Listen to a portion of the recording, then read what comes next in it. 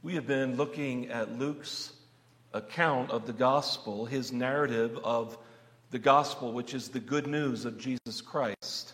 And the sermon series we have been moving through, we're already in the second part of chapter 4, is certain truth in uncertain times. If you would look back to Luke chapter 1 and look at verses 3 and 4, you'll see that theme come out of the beginning, the preface of Luke's gospel. He says that he has endeavored, verse 3, to write an orderly account for you, most excellent Theophilus. That's who he's providing this account to. That you may have certainty concerning the things you have been taught. And that's what we are endeavoring to have, is certainty in a culture, in a time period of history that is uncertain about so many things. And the question Luke is answering for us is, who is Jesus? And can you answer that? Like, who is he really? I think it would be naive of us to think that if we were sitting in the synagogue at Nazareth, once I have been to Nazareth, that brow of the hill is still there. A synagogue would have been no bigger than the room you sit in right now. A modest stone structure. There were synagogues throughout that upper northern region of Israel, in Capernaum, and in Nazareth, and in Magdala. Many of them are just ruins. You can see the foundation. Some have part of the way up. You could see where the seat of Moses was, where the Pharisees would sit and teach. It certainly was by no means a megachurch. But here you have one of your hometown boys walk in. He grew up in your midst. He's 30 years old, Luke says, and he goes to read the Old Testament. And do we know who he is? They say, isn't this Joseph's son? We might say the same thing. Isn't this Mary's boy? Isn't this that good little lad who's being trained to be a carpenter? I mean, we've watched him. We've observed him. It's his custom to go to the synagogue every day. They knew him when he was younger. Well, last week, we looked at Luke chapter 4, the first 13 verses, where it says the Spirit led Jesus where? No sooner is he baptized and he hears a voice from heaven, but he is led out into the wilderness, where he now hears the voice of the devil. It was a divine arrangement. The Spirit leads him out into a desert place, out into the wilderness, and someone, a very powerful evil spirit being, tracks his footsteps. Jesus being far too important for the devil to ignore. From the wilderness ambush, he treks to Galilee, where he begins teaching in their synagogues. Look at Luke 3:23. It says this: Jesus, when he began his ministry, was about 30 years of age. And then Luke 4, verse 15, it says he taught in their synagogues, being glorified by all. They weren't worshiping him as God. What that means is they were praising him for his teaching. Here is a very promising young rabbi. And guess what? He's from our area. You see, just before this, Jesus had been, whether literally or in a vision, on the pinnacle of the temple in Jerusalem, standing next to who? One of the most powerful created beings in the world. Now put out of your mind horns and tail and pitchfork. That is a silly little representation that the devil would love for you to believe. Jesus, as a human, is standing on the pinnacle of the temple next to an incredible being who I have no doubt in that moment was gorgeous, handsome, somebody you think you could ally yourself with, maybe even using that subtle humor to make a very tense situation seem a little better.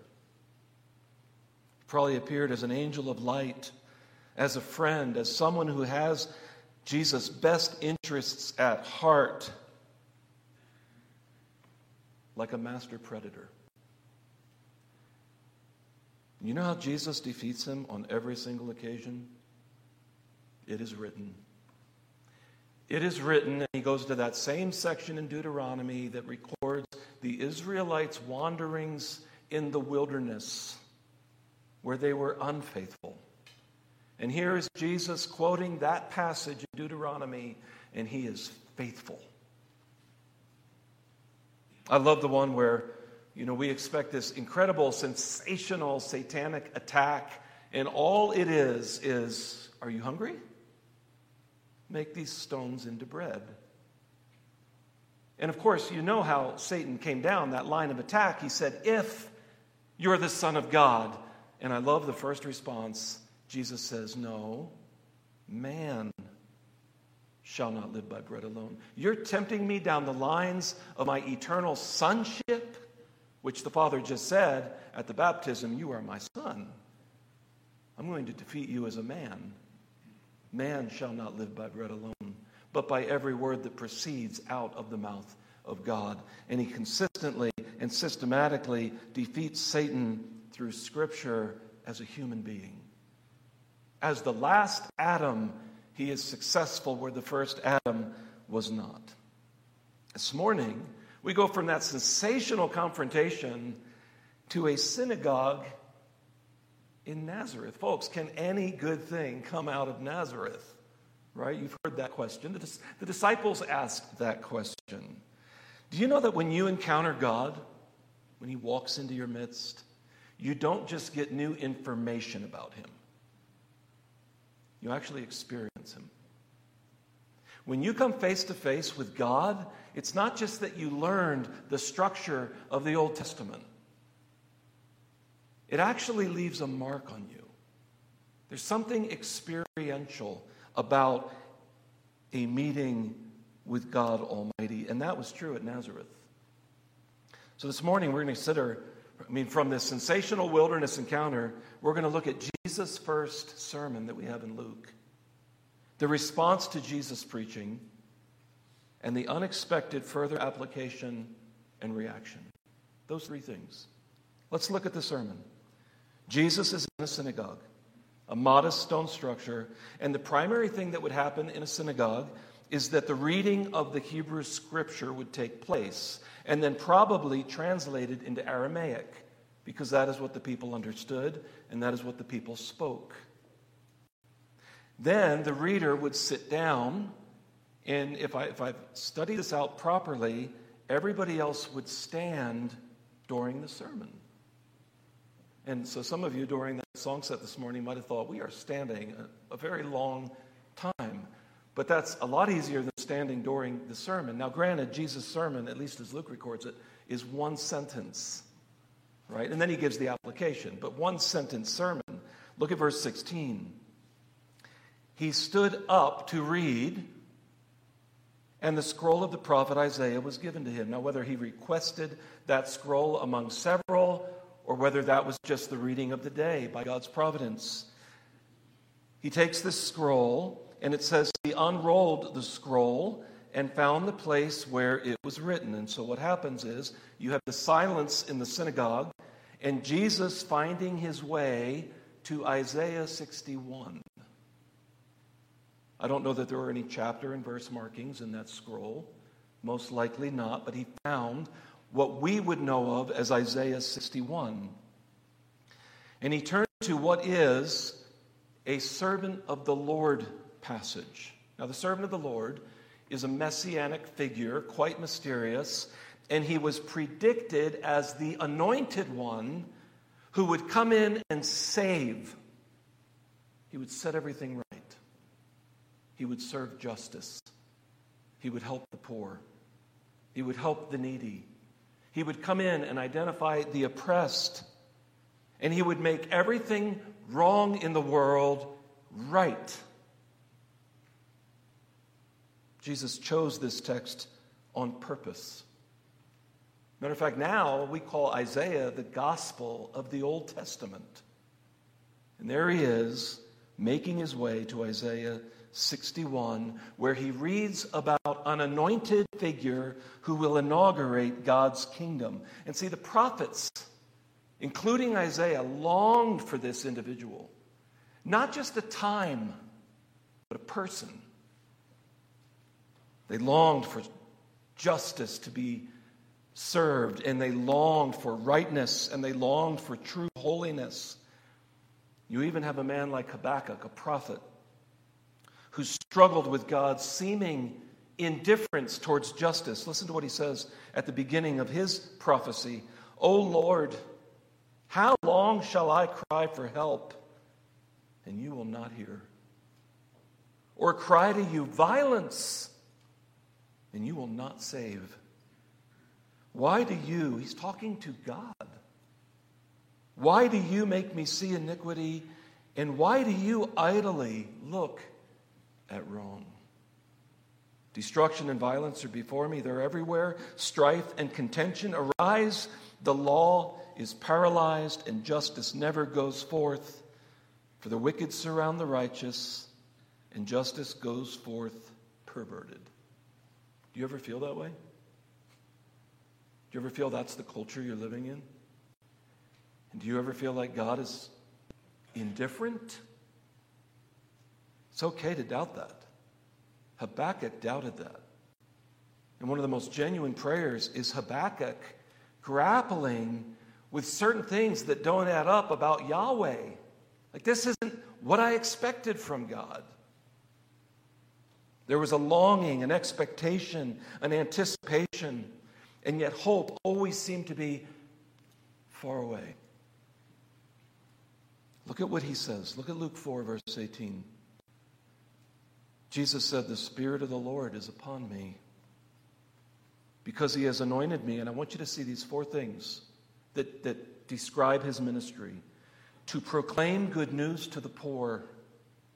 He has sent me to proclaim liberty to the captives, and proclaim," this is preaching, "recovering of sight to the blind, and to set at liberty those who are oppressed, to proclaim the year of the Lord's favor." And he stops right there. And if you were to go back to Isaiah 61, and we have chapter and verse, but in verse 2, you will notice that where he stops is actually a comma. And that same continuation would have been in the Hebrew. But look at verse 420 of Luke 4. "And he rolled up the scroll, and he gave it back to the attendant and sat down, and the eyes of all in the synagogue were fixed on him." Now, why were they all staring at him, like with this rapt attention? Well, I think it was for two reasons. First, they awaited the explanation. That's what the reader would do. That's what the rabbi would do. But there was also an expectation and rumors that were starting to develop already about the baptism and about his ministry in Capernaum, which you could actually see across the lake. Instead of going through a long, detailed explanation, look at what he says. Look at verse 21.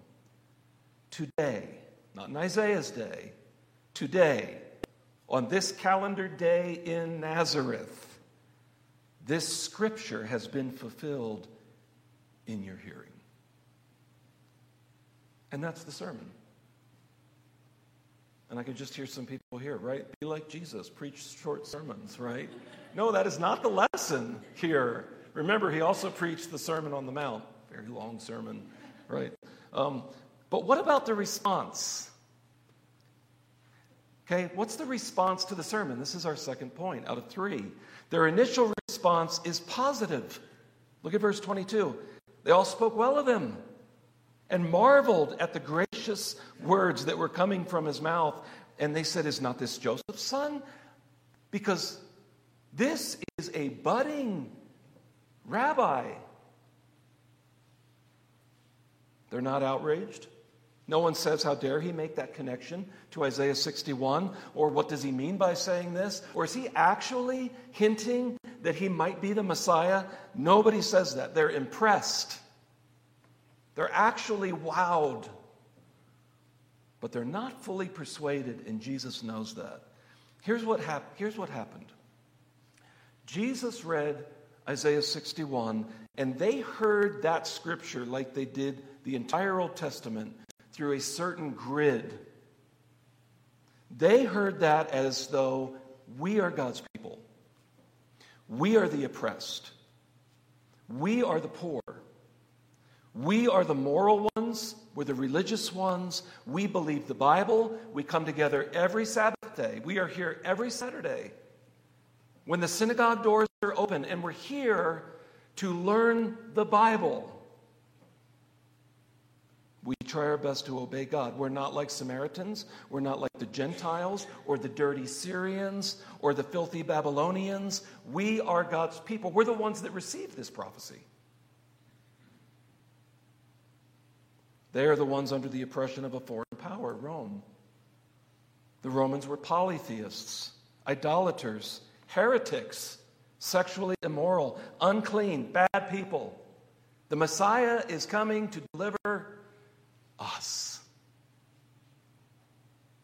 They are waiting for a Messiah that will lead good people, God's people, in triumph over the bad people, which is Rome. And if he doesn't do it worldwide, at least he will do it within the promised land. That's the grid. They're hearing this, and they love it. They love that sermon. Good sermon, Jesus. But Jesus perceived that they did not understand the implications of the gospel from Isaiah 61. And so what he does is he ventures out in holy provocation. He's going to provoke them. They didn't understand Isaiah 61. They didn't understand who he was. And do you know why? Because they liked his sermon. Because when the gospel really breaks through and shatters morally religious people's idea of the gospel, it often exposes offense and anger to the point of murderous hate. So look at the unexpected application and reaction. We're already at point 3. Look at verse 23. I mean, they loved it. Everything is going so well. And he said to them, doubtless you will quote to me this proverb, physician, heal yourself. Do you remember what they said to him when he was suffering in agony on the cross? Come down. He healed others. Come down and save yourself. Verse 24, and he said, truly I say to you, no prophet is acceptable in his hometown. And now he goes to make the application of the sermon. And what you have here in Jesus' sermon is a sermon using the application of Elijah, one instance, and Elisha. And once you go down to verse 26, and it says, and Elijah was sent to none of them, but only to Zarephath in the land of Sidon. This is a seaport on the Mediterranean Sea in modern Lebanon. Modern Lebanon, where Hezbollah is even this day attacking Israel. And there were many lepers in Israel in the time of the prophet Elisha, and none of them was cleansed, but only Naaman the Syrian. And Syria still exists as a border country to Israel. So what does it mean that Messiah will proclaim good news to the poor, or proclaim liberty to the captives, or the recovering of sight to the blind, or liberty to those who are oppressed? What does it mean, and what does that look like? See, Jesus refers to the ministries of Elijah and Elisha, both prophets. And Jesus is also a prophet. And it refers to Israel rejecting God's prophets like Nazareth in real time is about to do to the greatest prophet ever. Look at the two illustrations and you will begin to see how the gospel works. See, Luke could have recorded the life of Jesus and by chapter 4 just said, this is such an incredible gift and it's all by God's grace this is what it looks like, and all you have to do is receive it. And even though all that is true about the gospel, he first comes to the offense of it, the implications of what it really is. See, when you look at the two illustrations that he gives, a widow of Zarephath and Naaman the Syrian, then you begin to understand who the poor are, who receives the kingdom, who experiences God's presence. So who is the widow of Zarephath? She's a Gentile. And she's a woman in a culture that overlooked women often. She's poor. She has no husband to provide for her. According to those who gathered in the synagogue at Nazareth that day, she was a Gentile idol worshiper, a foreigner, and a heretic far outside of the realm of God's blessing. And so Jesus, if you would, he pokes the bear in Nazareth. Who's Naaman the Syrian? Naaman was the commander of the Syrian army, but he was the enemy. He killed Jews. Think of how the Jews feel towards Palestinian Arabs in Gaza right now. That's how the people in Nazareth felt towards Naaman the Syrian. Naaman also kidnapped Israel's children. He took hostages. Actually, he took slaves. Naaman's own wife had a servant, a little Israelite girl who had been captured during a Syrian raid.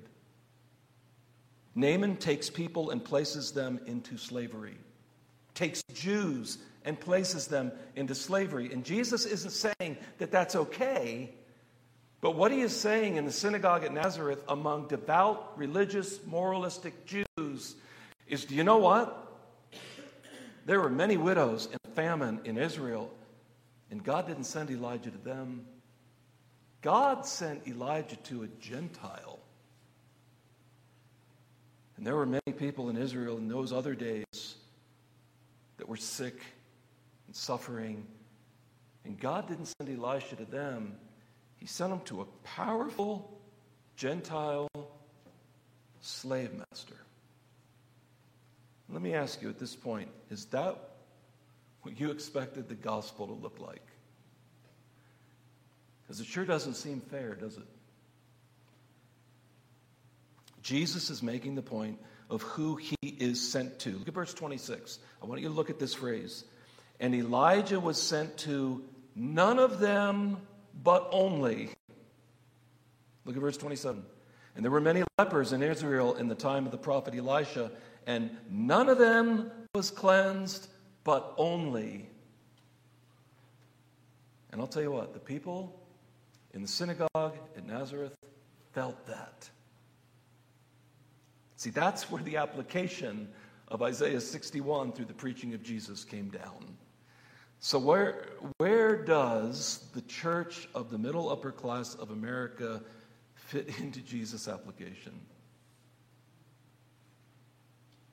Is the church more like Jesus in Luke or those who gathered at the synagogue in Nazareth? And it's a genuine question.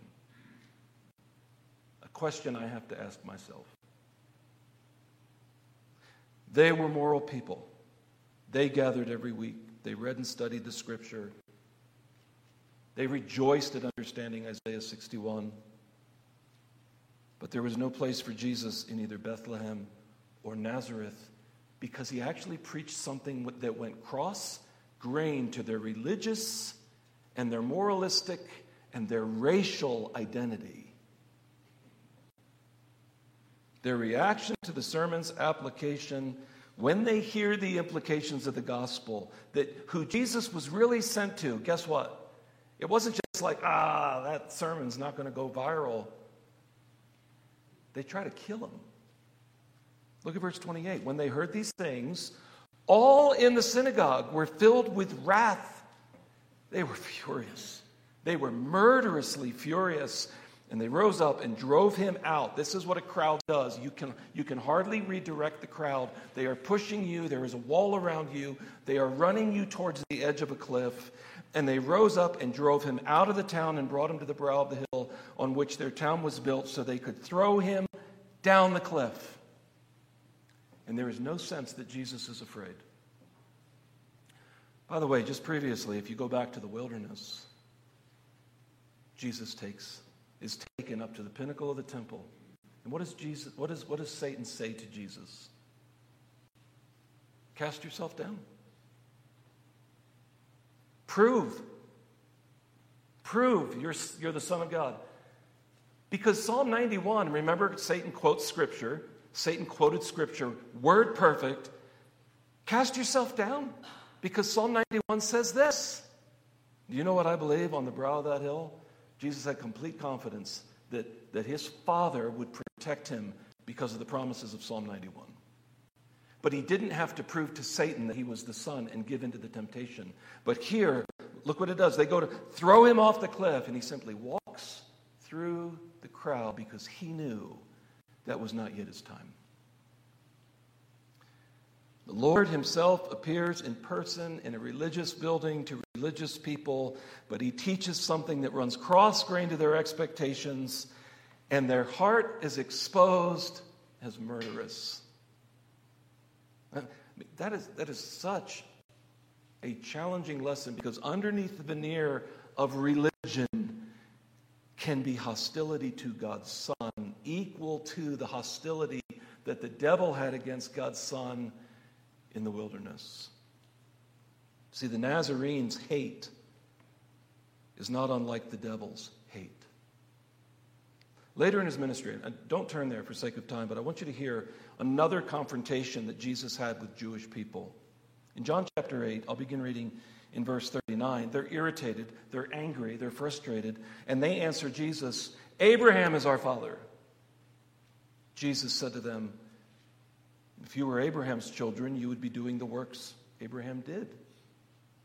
But now you seek to kill me." See, this wasn't the first time they tried to kill Jesus. "A man who has told you the truth that I heard from God. This is not what Abraham did.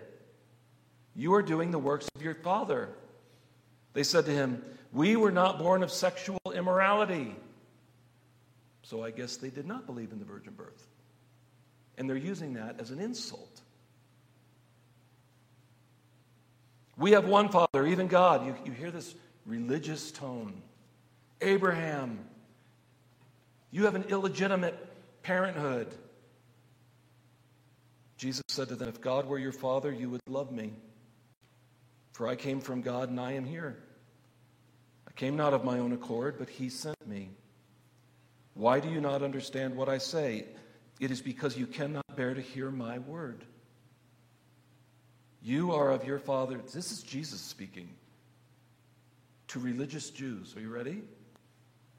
"You are of your father, the devil, and your will is to do your father's desires. He was a murderer from the beginning and does not stand in the truth, because there is no truth in him. When he lies, he speaks out of his own character, for he is a liar and the father of lies. But because I tell you the truth, you do not believe me? Which one of you convicts me of sin? You want to call into question that I was born out of sexual immorality? Which one of you can accuse me of sin? If I tell the truth, why do you not believe me? Whoever is of God hears the words of God. The reason why you do not hear them is that you are not of God." And guess how they respond? The Jews answered him, "Are we not right in saying that you are a Samaritan and have a demon?" They're still making it about race. They're still making it about religion. When we feel superior to poor people, or to immoral people, or to sexually confused and depraved people, and we feel better about ourselves religiously, we have missed the gospel. We have missed Jesus. Oh, we get religion. We get Isaiah 61. Good sermon, Jesus. But we miss the gospel. If we have angry outbursts at God because he owes us something for being religious or moral or right or better or cleaner, I want to encourage us to look back at Jesus as Luke presents him. Jesus would even tell the Jews this in John 5:39. "You search the scriptures, Jews, because you think that in them you have eternal life. But it is they that bear witness about me. It's possible. It's possible to know the Scriptures better than anyone else and miss Jesus. Look at verse 30 of Luke 4, verse 30. But passing through their midst, he went away. So what? What is the way to move forward from a sermon like this? First of all, this is good news. The gospel is for those who are spiritually poor. You can only come to Jesus poor. You can't come thinking you just need a little bit of reform. You can't come thinking you just need to add a few more laws, or you just need to get that habit right. You've got to come spiritually destitute and poor, spiritually bankrupt, like the widow of Zarephath and like Naaman. Matter of fact, Jesus will teach this. You want to know how important that lesson is? Blessed are the poor in spirit, for theirs is the kingdom of heaven. Blessed are those who mourn. Blessed are those who mourn over their sin, for they shall be comforted. And see, Jesus wasn't promoting physical poverty. How do we know that? That he wasn't just saying, go sell all and be poor, because the poor by default are accepted by God. Because one of the two illustrations is a wealthy, powerful man. Naaman was powerful. He was the commander of the Syrian armies. They call him a valiant warrior. Actually, when he travels from Syria over to Israel to find the king and say, I hear you have a prophet here that can heal me, he brings with him gold and silver and changes of clothing. And he rides with chariots and horses. He is a powerful man. Jesus chose those two examples to help us understand who he came for. See, he didn't just go to Kibera slum in Nairobi, Kenya, or the slum in Darvi in Mumbai, India. He came for Naaman too. What we see is it's important to let go of self-righteousness and the illusion that we can control God. You know what is interesting, and a fascinating contrast, and this will be the conclusion. Guess who helps Naaman? And by the way, God will graciously design in powerful, wealthy people's lives circumstances where you realize things are out of your control.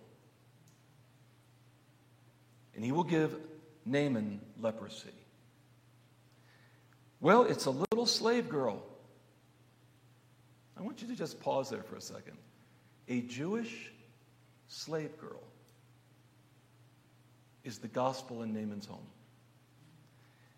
She says to Naaman's wife, if only my master, that's Naaman, if only my master would see the prophet who is in Samaria, he would cure him of his leprosy. There's the gospel. Both the slave girl and Naaman.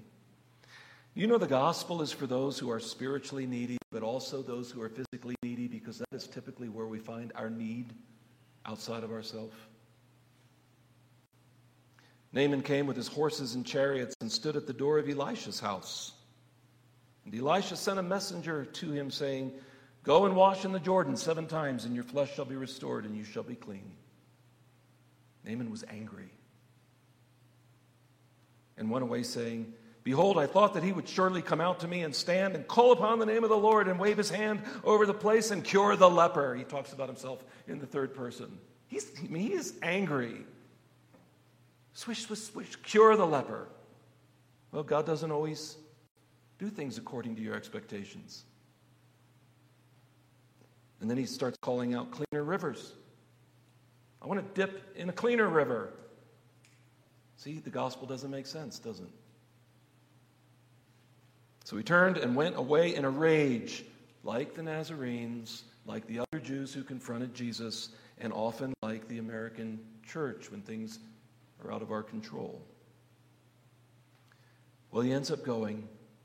He went down and dipped himself 7 times in the Jordan, according to the word of the man of God, and his flesh was restored like the flesh of a little child, and he was clean.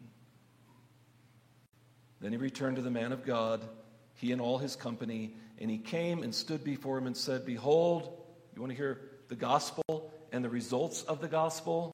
Behold, I know that there is no God in all the earth but in Israel. One last little detail. Jesus didn't finish reading Isaiah 61, verse 2. The portion that he left off, if he would have kept reading, listen to what it says. To proclaim the year of the Lord's favor, he read that. That's where he ended. And the day of vengeance of our God. His first advent was not about vengeance. It was about grace. It was about mercy to poor people, to racial outsiders like Naaman, to the powerless, to those on the edges of society, to women and widows who are overlooked, even for desperately sick foreign generals. And I thought of this verse. The very fact that Jesus left off that phrase, for God so loved the world that he gave his only Son, that whoever believes in him should not perish, but have eternal life. For God did not send his Son into the world to condemn the world, but in order that the world might be saved through him. Whoever believes in him is not condemned. So you have a choice this morning. You can either try to push Jesus off a cliff, metaphorically, and kill him out of your life, or you can be blessed. Blessed are the poor in spirit, for theirs is the kingdom of heaven. So do you have the answer that Luke is providing the answer for? Who is Jesus? He is our only hope and the Savior of the world. Well, how do you receive him? In complete spiritual poverty, you bow before him, receive him as King and Savior and Lord. Let's pray.